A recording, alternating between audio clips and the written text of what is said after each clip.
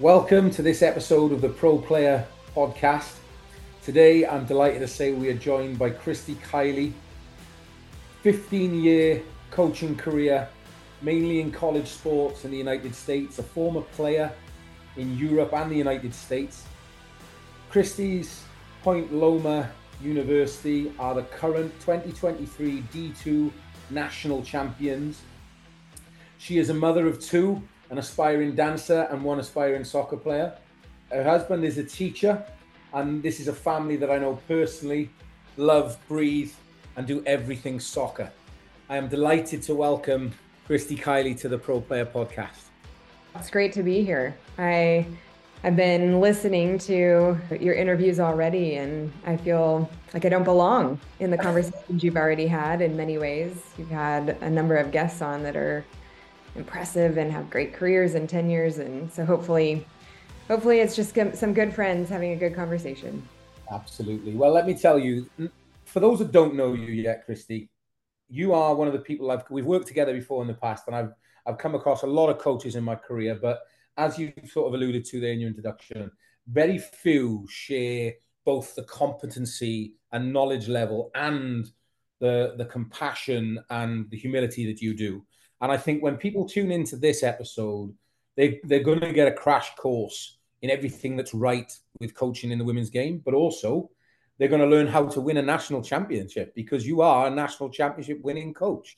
And, you know, before I kind of go into any of that, we're so lucky to have you here. And I just want you to share those kinds of things, how you became to be the coach that you are, how you have that blend and that balance, because we see loads of coaches who are tactical geniuses and have all the knowledge. And then we see other coaches who don't quite get it done, but you do both. You do it all. So tell us, what are the keys to it? How did you end up where you are? Let's help any aspiring coach who's listening to us today. Well, first of all, thank you for that compliment. That is a big compliment from you. You are well connected in this world, so I appreciate that. And I remember, Goffy, when we were working together at one point, you might have given me one of the best compliments I've ever received, at least from my perspective. Wow. And you said, and again, you've worked with so many different people and different levels, different types of coaches. And you said, you are one of the most European thinking coaches that I've worked with. Mm-hmm. And for me, that was such a huge compliment, having played over there and obviously where the game was born.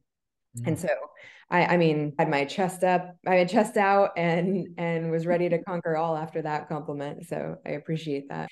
Man, if I had a sentence that I could sum it up into how to reach those goals or be the way that you have complimented me so generously on, I think I would write that down and look at it all the time. But I think for me, it feels like the culmination of a lot of work and a lot of time.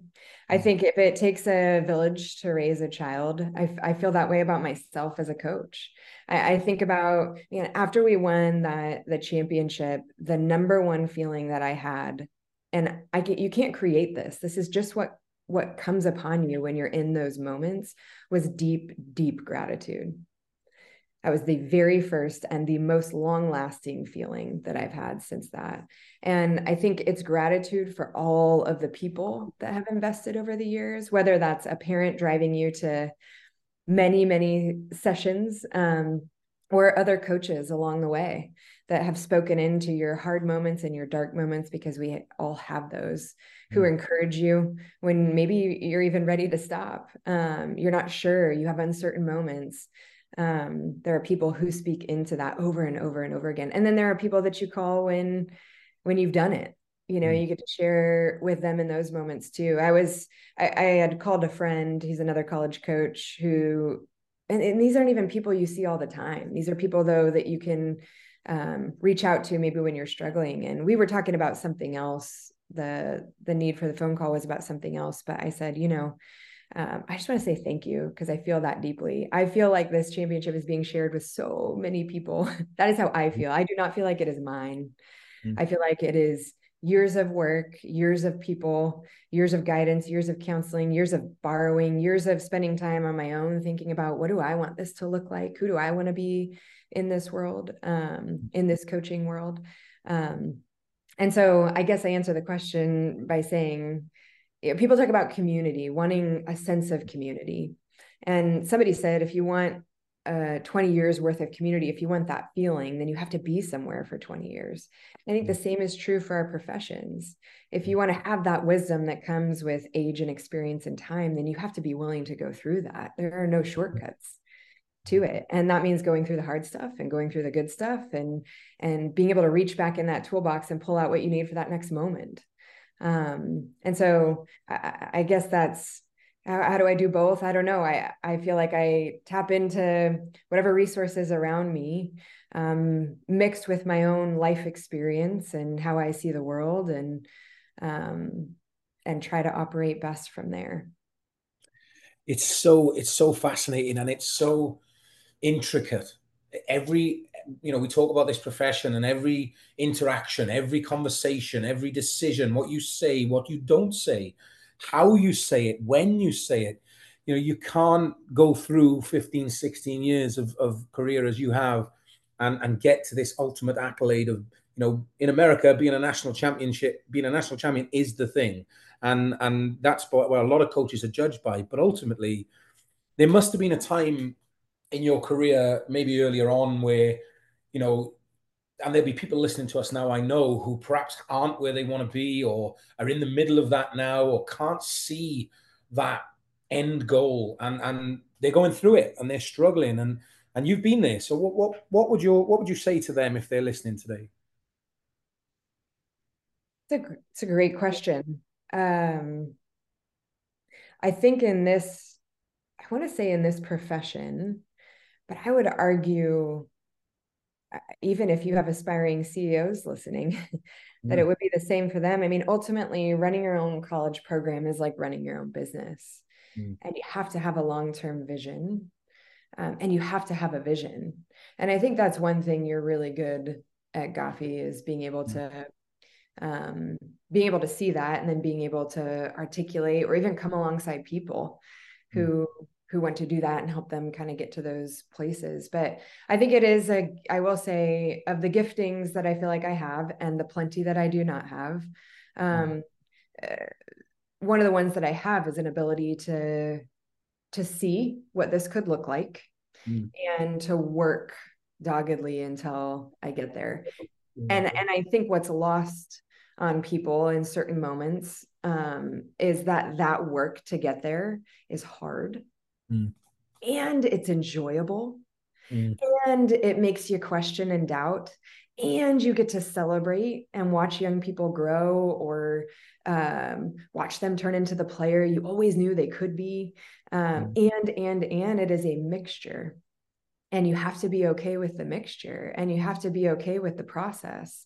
And I know, I hesitate to use coach speak, but I mean this deeply and genuinely. In this work, you have to love and trust your process. You have to love and trust your process. And if you don't, you'll give it up at some point, or you'll be moved in a direction that you shouldn't move because of a way an athlete responded, or a way, whether it's media for maybe the professional, or parents if you're in the college game, or admin if you're in the college game, or management if you're at an organization. You could be moved by people instead of sticking with what you know. And that doesn't mean you're not flexible, or maybe adapting or adjusting. But if this is what you see, and you believe that you're on track to get there, you have to trust that process, even in the moments of hardship, because you're going to come across them. And so, but I think those are the moments where I call on friends, and talk about what is hard in the moment. Listen, I mean, to what you're creating right now, it's a great opportunity for people who are in those moments to be able to listen and go, okay, I'm not alone. Somebody else has done this, and let's do it together. Let me invite people into these spaces. Nobody wants to air their dirty laundry, for sure. But I think the moments that I've and invited people in, I feel like I've been cared for, so that I can care for the people that I'm working with better, and get them where we all want to go. I couldn't have put it better myself. That's exactly the point of this project and why we started in the first place. And I think, for people that are listening today to you and want to emulate what you've done and want to have a career in the game, and this importance of this network of people that you can rely on, and that kind of dichotomy between that and then the moments where you are alone and it is just your thoughts and your decisions. And very few industries, I think, throw up both. And that strength, knowing that strength that you have in yourself in those moments when it's tough, not just when there's 5 minutes to go and you're 2-0 down. That's a different kind of pressure, right? But having to make a big decision on the direction of a program, on a recruiting policy, on any big major change that's going to affect, you might not even see the outcome for years down the line. 6 years currently as head coach in your current guys, and 2023 you win the national title. So where does that strength come from? How do people go about gaining that if they don't currently have it, or if they would like to be better in that area? What do they do? Oh, that is tough, Goffy. And I know. Yeah. you might keep some of this, you might cut some of this, Yeah. because I think where my mind first goes is it's hard culturally to fight it, even for yourself. And so to answer that question of how does the strength come? I mean, obviously it comes through both success and failure, not just failure, but certainly an ability to stick with it, a resiliency. And culturally, we're just not encouraged in that way anymore. And so because of that, man, I think we need some major restructuring in how we do that as a society, since I can't fix that, or maybe in an effort to fix it in my small world that I'm in. Okay, I'll give you an example. So Jimmy Fallon does mean tweets, right? So he takes tweets that people tweet about him, and he reads them and gets a good laugh. Right. And I think the ability to laugh at yourself is important when you're in the public eye, often as something like that is.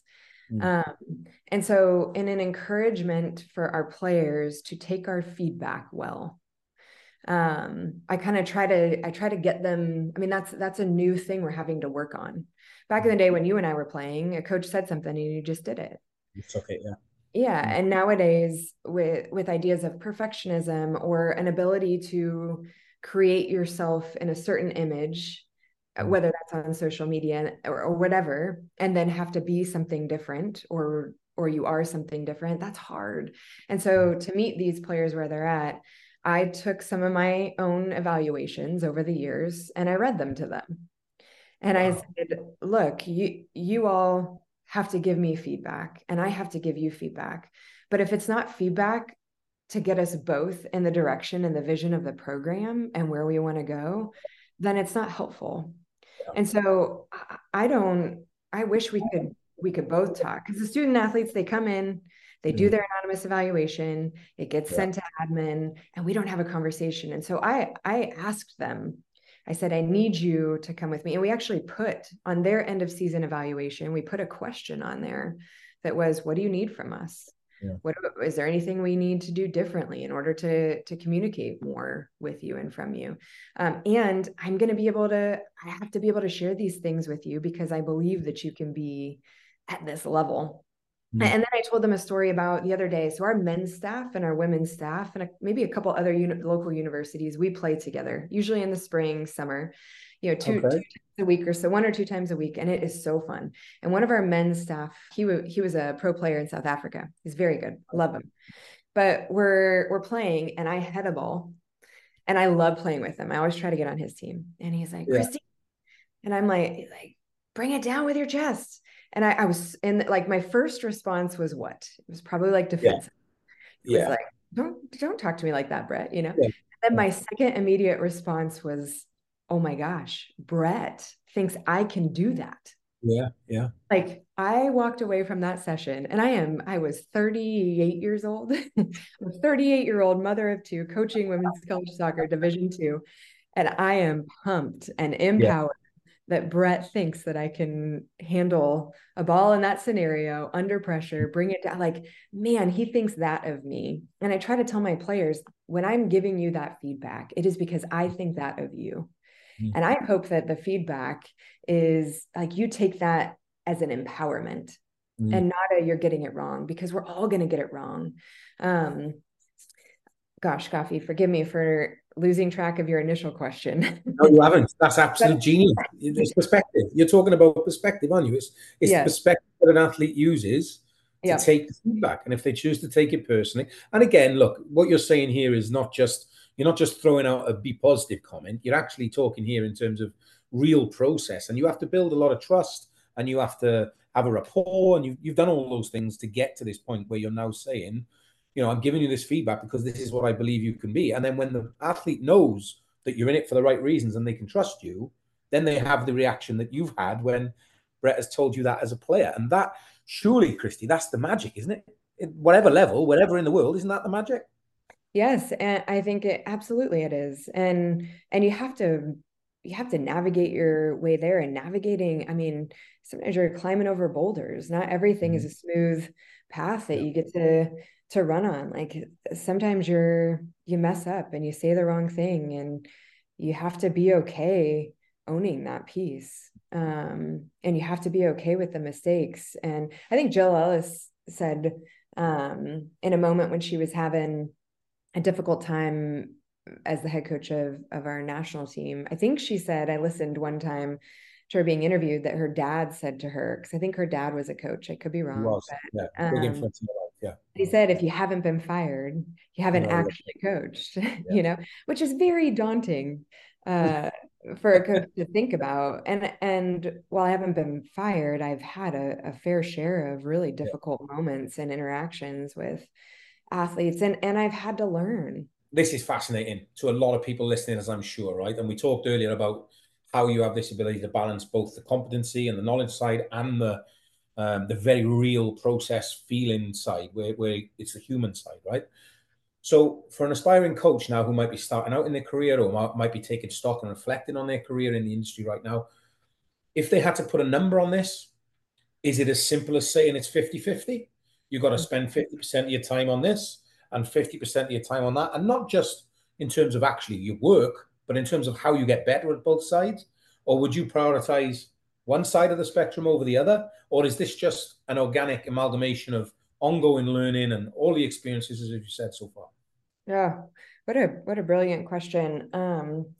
I think, man, I think you have to be a student of life, of people, of the game, if you want to do well in this work. And obviously, Pep is a brilliant mind, and we all know that from the outside. But what strikes me most when I read or listen or observe from afar with him is he is such a learner of people, of culture, of cultures, of the game. And I think if you want to do this well, and by well, I don't mean national championships or trebles.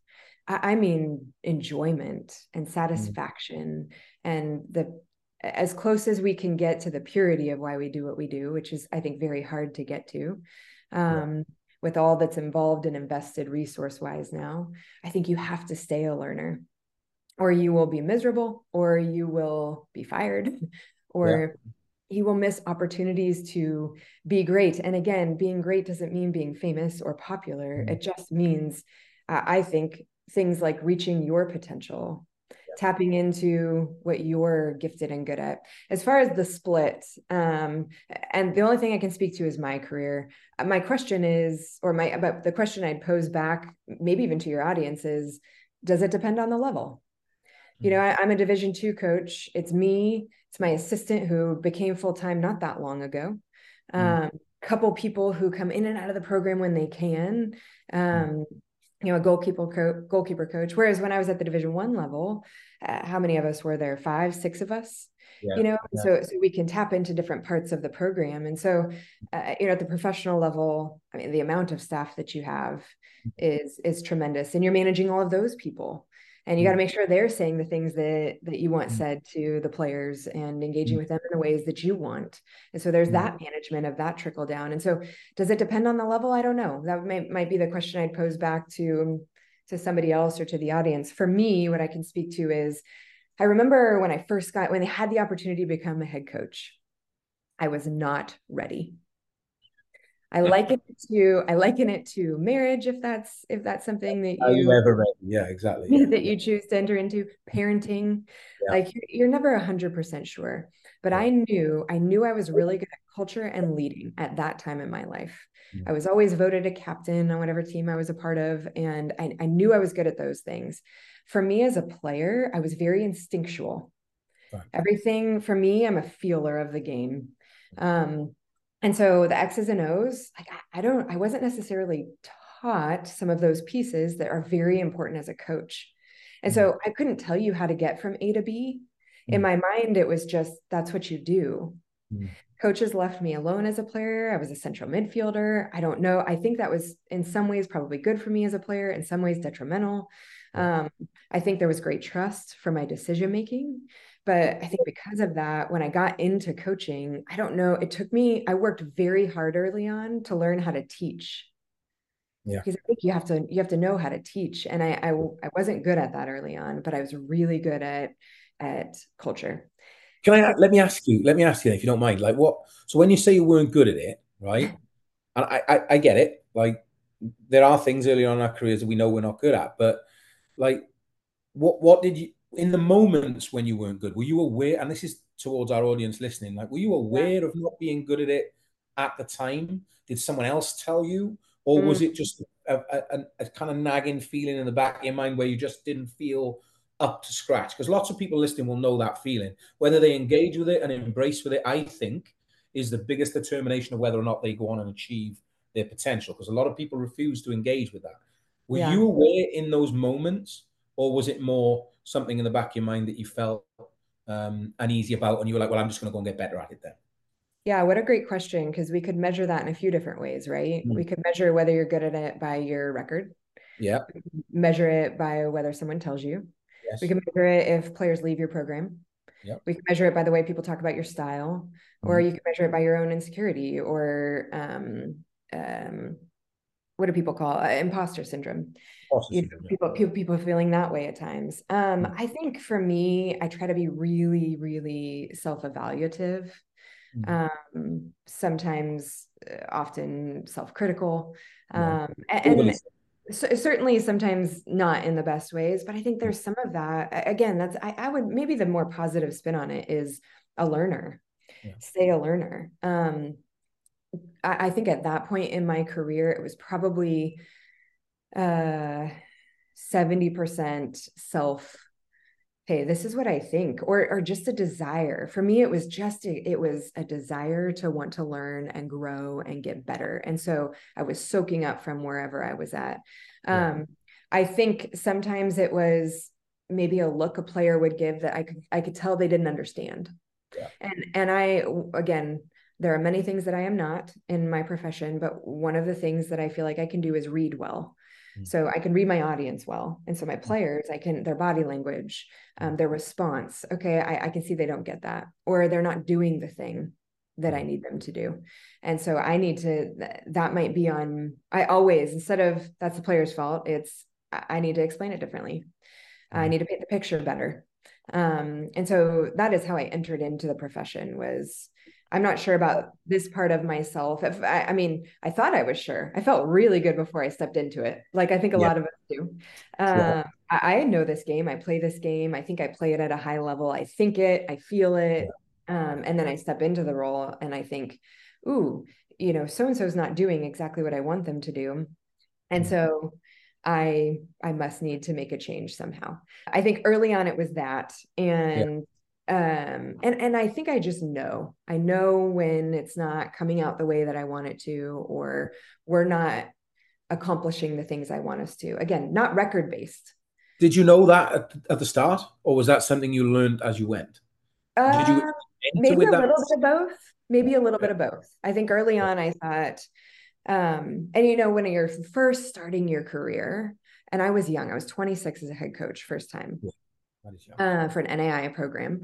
I don't know that I had a vision for what I want the program to look like as a whole, holistic version, who I wanted them to be as students, or what I hoped for in that way, as citizens of our community, as footballers. Stylistically, I've always been more drawn to a Spanish style. Having the ball, I was a central midfielder. I always wanted to be on the ball. Give me the ball, please give me the ball.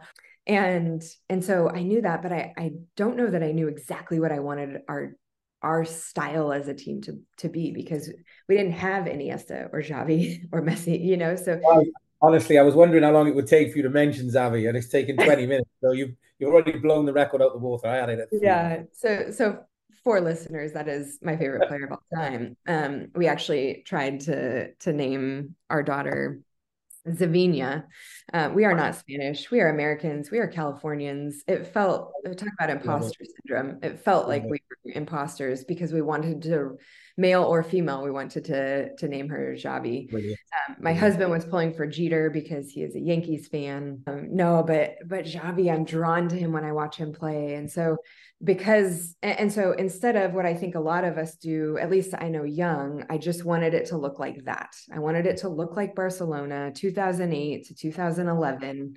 I wanted it to look like that. And so you try to, borrow, steal, and try to put your own twist and spin on it. But it wasn't, I mean, the later I get into my career, the more I want it to be my own, with all the borrowing and stealing of things I like, but you start to see it differently. And there's nothing you can do in the interim. I mean, you have to experience, you have to ask questions, you have to watch, you have to learn. There's no shortcut to that. There's no fast forward to that. But I remember thinking I'm really good at the culture side. So then I go on in my career, I make a couple changes to where I'm coaching. I come back to a head coaching position, and I call a dear friend of mine who's high up in the game here in the States. And I say, gosh, I thought I was really good at culture and leading. I feel like I'm not doing that very well, but I love the game, and I feel like I'm actually really good at the game and seeing it in a different way. And I don't know how other coaches feel. I've not actually really talked about this with many coaches, but I feel like coaching is a bit like life for me. Like the older I get, the onion gets peeled back another layer. And I think, oh my gosh, I've been missing out this whole time on seeing the game in this way. You learn a new piece, a new dimension of it, a new way to think it. And maybe that's your experiences. Maybe it's something somebody said, maybe it's something you watch, maybe it's a course you went to, who knows where you get it from. But I felt, and her response to me was, I think isn't that you just developing professionally? I mean, you were really good at this area, then you got really good at this area, and now you're merging those two together. Isn't that just the development? Why does that have to be negative? Why does it have to be that you're no longer good at leadership? Yeah, I don't think it is a negative. You're right. I don't think it is a negative. And you might be a little bit overcritical of yourself. I agree, but I can see now that you're in a space where you don't see it as a negative either. You're comfortable that is an evolution of yourself. And like I don't know. We've definitely talked about this concept before. I don't know how to put it in words, but there is definitely an element of your career where you start out, as you said, where you're borrowing and you're you're not being someone else, but there's this version of your start of your career where you are copying, right? And then somewhere around your kind of mid-20s, if you started young, or early 30s, you're kind of starting to have that drive, as you've said there, to really make it your own. And I don't think it's a bad thing if people listening are in the middle of that on some part of the spectrum, and they don't never really thought of it like that before, or they're listening to you now for the first time, understanding that there's a process. What I love of what you said, Kristi, is not to rush it, not to panic, not to try and get through that, because everything in life is about, can I get to the top? Can I be a head coach? Can I win something? Can I get a seat at the table? I remember what it was like trying to get a seat at the table and feel like you belong. So I have empathy with those people, but at the same time, I'm grateful. If I've done anything in my career, it's because of that journey. It's because of those different phases you're describing, Absolutely. And I think the phases are so important. Nikola Jokic, he's a favorite of mine. He's obviously an NBA champion this year Yeah. with the Denver Nuggets. And I listen to everything he says. I think he's a tremendous leader. One reporter asked him one time, what was different this year? And he said, nothing was different this year. This is 5 years of work. But my favorite of his, and I shared it with my team at the start of this season, so maybe I should give some credit to Jokic. He said the after the national championship game, after the NBA finals on the Monday after, to a reporter, he said, if you want to be a success, you need a couple years. You need to be bad, then you need to be good. Then when you're good, you need to fail. And then when you fail, you're going to figure it out. There's a process. There are steps you need to fill, and there are no shortcuts. It's a journey, and I'm just glad to be a part of the journey. And I mean, that is how I view coaching. But I think it's brilliant. It's true. You have to go through the ups and downs, and you have to appreciate them and embrace them. And they're really hard in the moments. And that's why I think you have to have good support. Whether that's your home structure that's able to do that, people in your life that are maybe even outside of the game, but certainly within the game who understand. You need to have people you can call in those moments when it gets dark, or when you get to question, or when you aren't sure, when you want to give up, when you want to stop, that say, yeah, you probably should, because sometimes you might need to, or yeah, you just got to push through a bit. This is hard. It's part of what it is.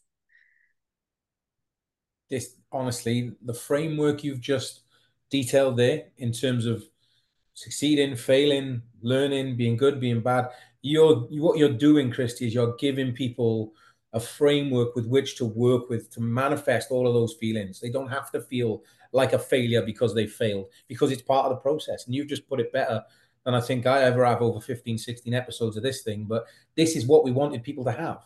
We wanted them to have a way of dealing with their version of the journey, because those times will come, and those lonely times will come, and those dark times will come. And again, going back to what you said so well at the start, social media doesn't allow a space for you to post when those times are happening. They only want to see the posts when you're lifting the trophy, or the 10 seconds after you've won the game and everyone's facial reaction. But you're quite right. 5 years of work, as you said, to winning a title in that basketball example, and now your national championship, can't be summed up in a tweet or a 10-second video, can it?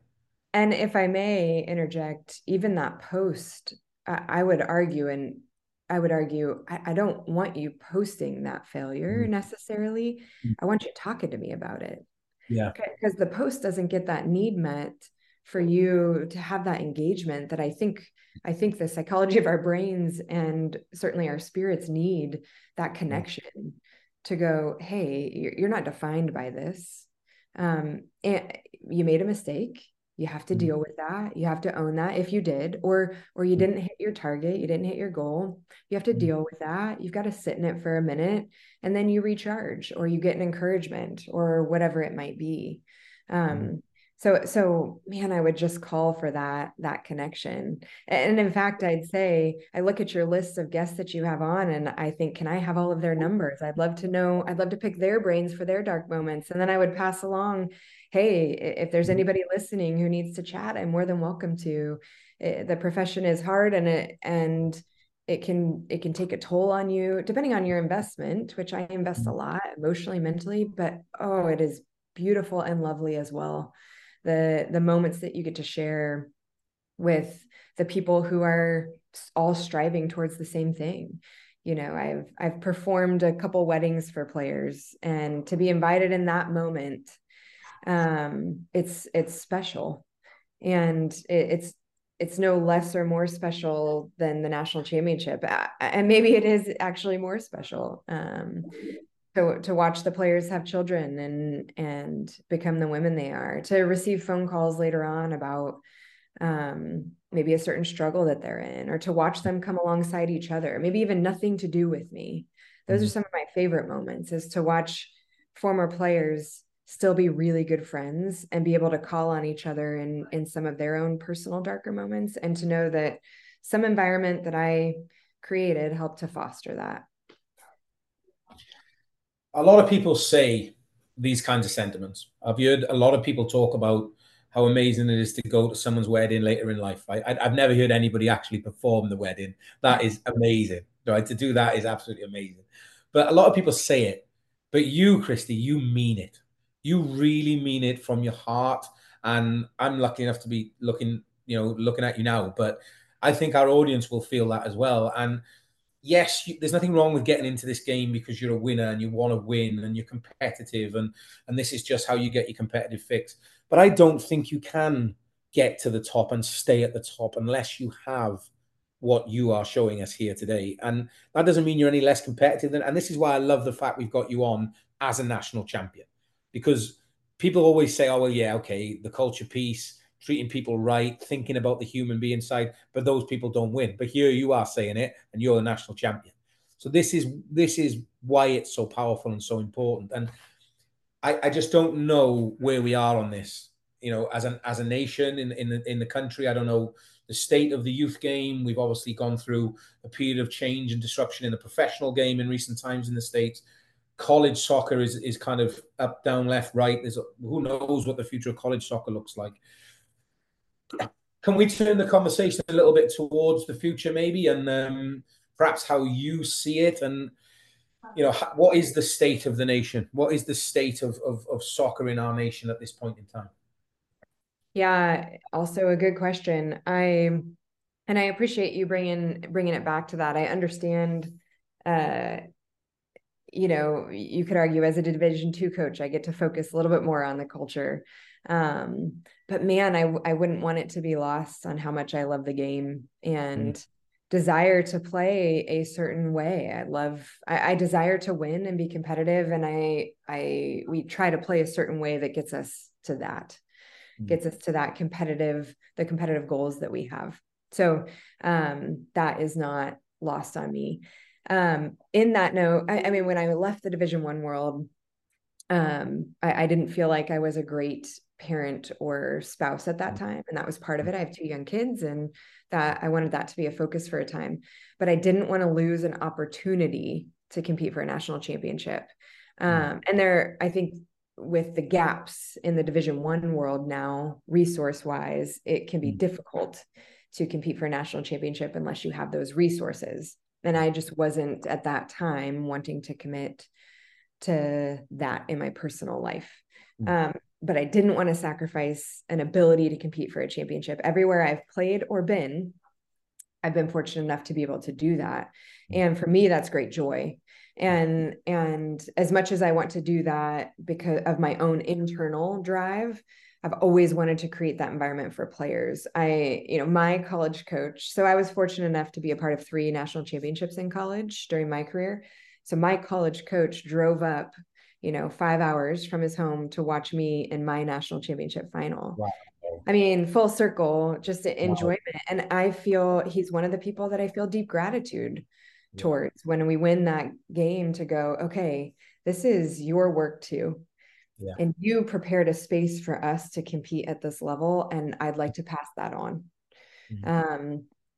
And so I have a deep desire to be competitive. I mean, family games at my house are not that enjoyable all the time. My husband's all about everyone having a good time. He doesn't win or loss. He just wants people laughing and smiling. He's a storyteller. He's brilliant, but that's not a part of it. For me, there's always a competitive piece. And so I guess I preface that to say also, I think I'm pretty happy in my Division II gig right now with the way the climate is right now in collegiate sports and in professional sports here in the US in the women's game. I appreciate a little bit of the stability, and that I think I get to focus. I don't have to think about NIL. That's not part of my job right now. And I'm not resourced to. I don't have a large staff. But I think about some of the mid-majors right now who are having to deal with that and also do all of their regular stuff. And so what is the future? I was with a bunch of coaches this last weekend, and listening to them talk, I felt pretty pleased with where I was at. What do we do here now? I'd love to see a bit of and I'm not involved in it. And so I always feel like if you're not involved in helping to make change, then maybe you shouldn't speak much about it. And so I want to tread lightly here. As hard as the DA was for youth side here in the States, as hard as it was for people, because that was a big shift. Yeah. to try and get us all thinking similarly stylistically, Yeah. right? And at I'm sure what Europe would argue is a very basic level Yeah. in terms of building out of the back, for Yeah. example. To get us all on the same page was hard, I think. But I think it was so necessary. And so I don't know that much changes at the professional level or the collegiate level until it changes at the youth level. And I think, there's a podcast that Derek Thompson, I think, does, called Plain English. And he talked about in Norway, they had a major overhaul of their youth system after they struggled in the Olympics, the Winter Olympics in 2008.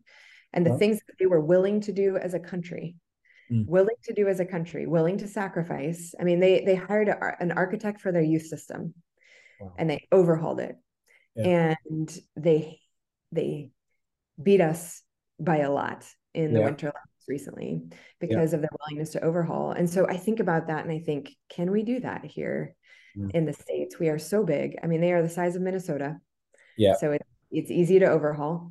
But I think until you begin at the youth system, I don't know how much change. I think, the Courage, for example, what he's doing there and how they're playing. I love that you have him on because I watched this season and had great admiration for how they were playing, how they've been playing. Maybe you get some of that here and there, right makeup of people, right coach that can implement it and motivate and all the things that you have to do as a coach to get it looking a certain way, functioning a certain way. Maybe you get that here and there, but the majority of what you get, I'll speak to the college game, less the professional game. Obviously, it's been very disruptive in the professional game, just with a lot of the coaching changes. But in the college game, I mean, you have a lot of direct play. You have a lot of a need to win, to keep your job, to work with the players, because I don't know, maybe we don't ask them to make enough decisions at the youth level. We're not as focused on the technical side of the game. When they get to the college game, it's just easier to have them run. That's exactly what it is. Yeah. And so how do we change that when there is so much money involved? I don't know. I would love to help, but I have 2 young kids. and my time is minimal, but I feel it deeply. I feel it for my son, who is a tremendous, I've refused to coach my kids, and I will not push them to play soccer, but it is a lot of fun that he does. And I cannot, I mean, all he does is try to meg us all day long around the house. He asked me to come outside and play with him. And I try to say yes as much as I can, because I know those days are going to come to an end. Right now I can still beat him. And I make sure that I do still beat him every time, because there's going to be some point soon when that will be hard for me. But I feel for him. I want to help make change if I can, and I kind of don't know where to start. But that's again from the outside looking in. I am not involved. I want to tread lightly, but I do have a strong desire to see it more uniformed in some ways here, for us to have an identity as a country and how we're going to play. I mean, you see success, you see other, I don't know, Gafi, this is your area of the world, the way that they're playing. I mean, that is tremendous. What happened? How did that change? Yeah, I mean, it wasn't obviously the way it is now, and losing in the World Cup final this year, it was probably the culmination of a decade of that journey. And I was obviously involved at the start of that, or at a period of that. But even before I was involved, there was 20, 30 years of people working in the darkness with no one noticing what was going on in the shadows, and no social media, nobody having any clue of what people had to do in the women's game to advocate for it, and to football was banned in England until relatively late into the 20th century. Women were chastised and not allowed to even play. So to say that 20 years later, after a ban being lifted, or 30 years later, we're in a position where they are now is huge. And obviously the US in the 90s and 2000s was well ahead of England and the rest of Europe, not so much now. And I think you've put it brilliantly there, Kristi. Like, for me, the exciting part is, and the sad part, but the exciting part is where we'll go next in the States. The sad part is, I don't think the change is going to be forced until US soccer decide that we're no longer competing at the highest level and our youth teams can't compete. And we're already seeing that in the 17s and 20s level, and a little bit with the national team. But it shouldn't be for that reason that there is a change, but that is when it will take place. But what I am excited for is where the professional clubs will go next, the leagues that are coming out now, the youth development systems that we might see in NWSL clubs at 17 and 19 perhaps, and the knock-on effect that will have for kids going to college. They might stay at football clubs. I don't think we're far away from seeing the best players staying at soccer clubs, trying to get a professional contract and either studying alongside that or studying later on in life.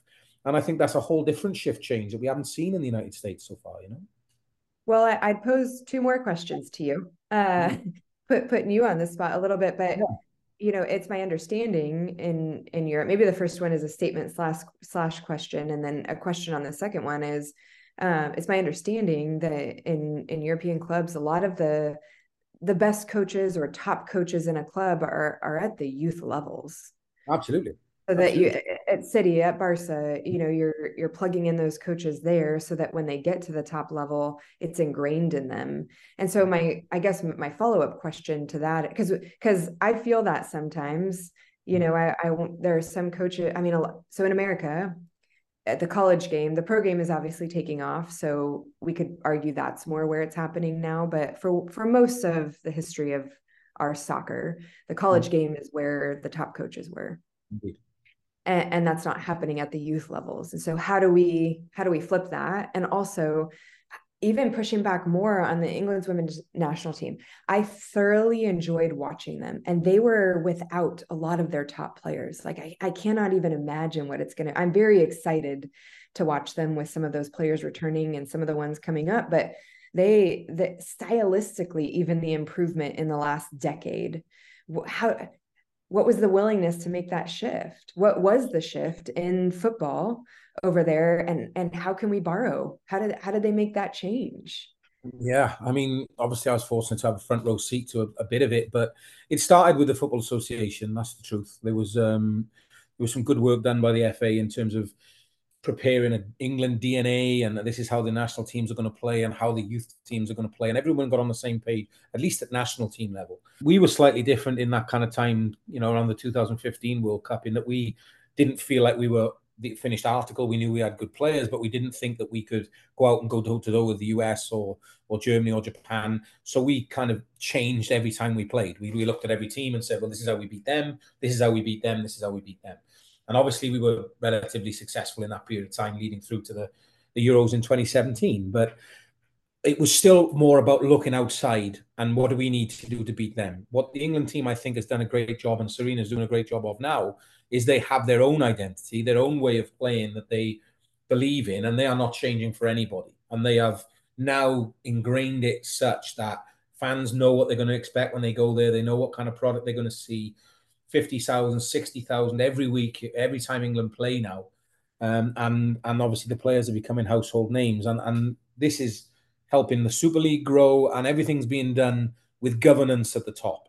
Now, without, again, trying to criticize US soccer or anyone else, I'm not sure it's that joined up here in the United States. And for good reason, because we've said this on the podcast before. A young aspiring player listening to us today, Kristi, who is 14 years of age, who wants to be a pro, she isn't being developed by her youth club to pay for her first team in that youth club.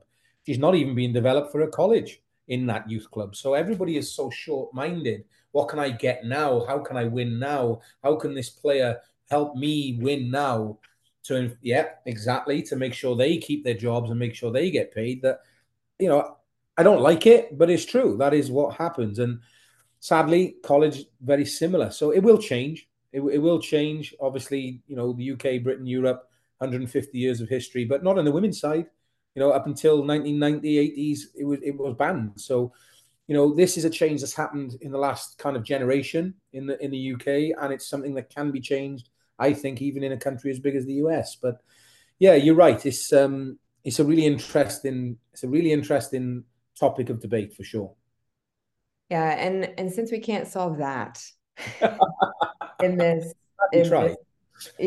morning slot that I have with you, I think for myself is the biggest thing right now that I can continue to just grow. I feel like there's a great thinker of the game in our area right now in San Diego. And I feel like over the last couple of years, I've been able to learn from him. Yeah. And I feel like I'm seeing the game in a new way, and I am 15 years into it. Yeah. I think I guess the urging I would have would, and it's back to that learner student of it. My willingness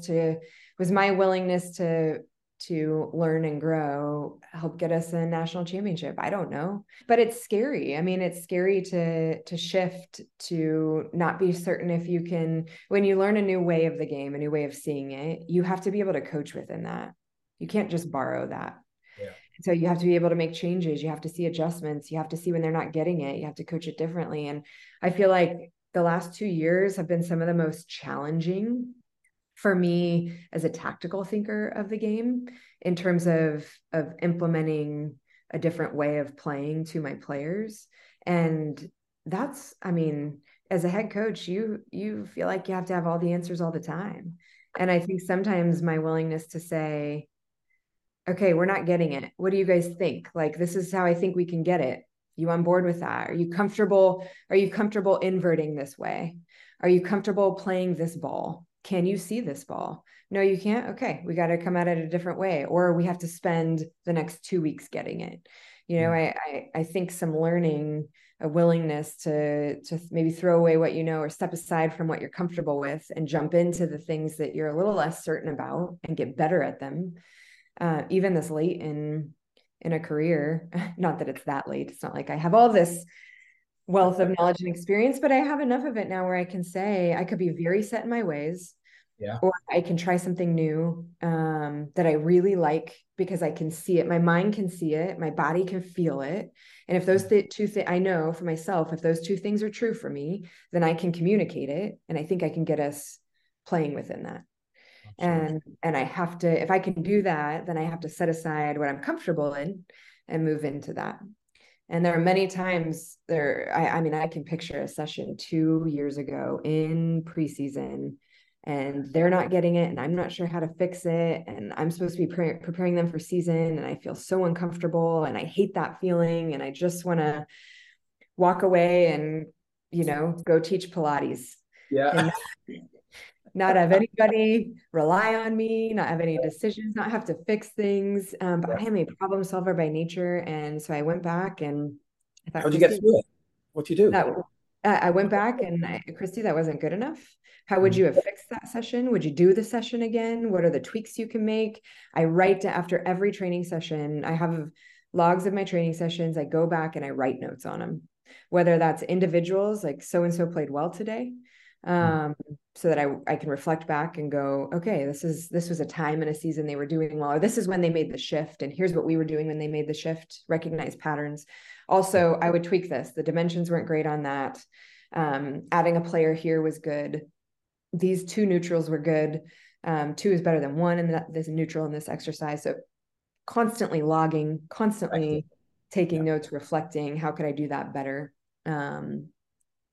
So yeah, all that to say, I think the best I can do right now is work on my little corner of soccer in the US, and that's a lot of, self-reflection, working to do it better, engaging in the game, watching the game, loving the game, and stepping away from it when you need to. Going and working on dance with my daughter, getting into that world, so that I can stop. So And being present in that world, not just being like absent-minded and thinking about soccer. But I think that is where we're going. And I know we're pressed for time, but I know I'm glad that where we're going is, you can step away. You can still be successful. You can still be a national champion and have a little bit of balance, at least in terms of, I'm going to spend this time here and do that. I don't have to be all encompassing, obsessive at the detriment of everybody I love and everybody around me as well. And that's a message for 2024 that I don't think we had in 2004. Oh, absolutely. And honestly, Gafi, it's a message I regularly need because of probably when I was raised and how I was raised. I was raised by teachers and coaches. Yeah. You fall down, you pick yourself back up, you work hard. There's pride in that work. And I that's not lost on me, though, as being really powerful too. In a day and age where we're talking about balance, I think we've also lost the art of working hard. Yeah, agreed. And that there's good in that. The pendulum has to swing. significant both ways in our society. And right now we're in the swinging of a little bit more care for certainly of the self, which I believe in, but also do what we want when we want because it's better for me.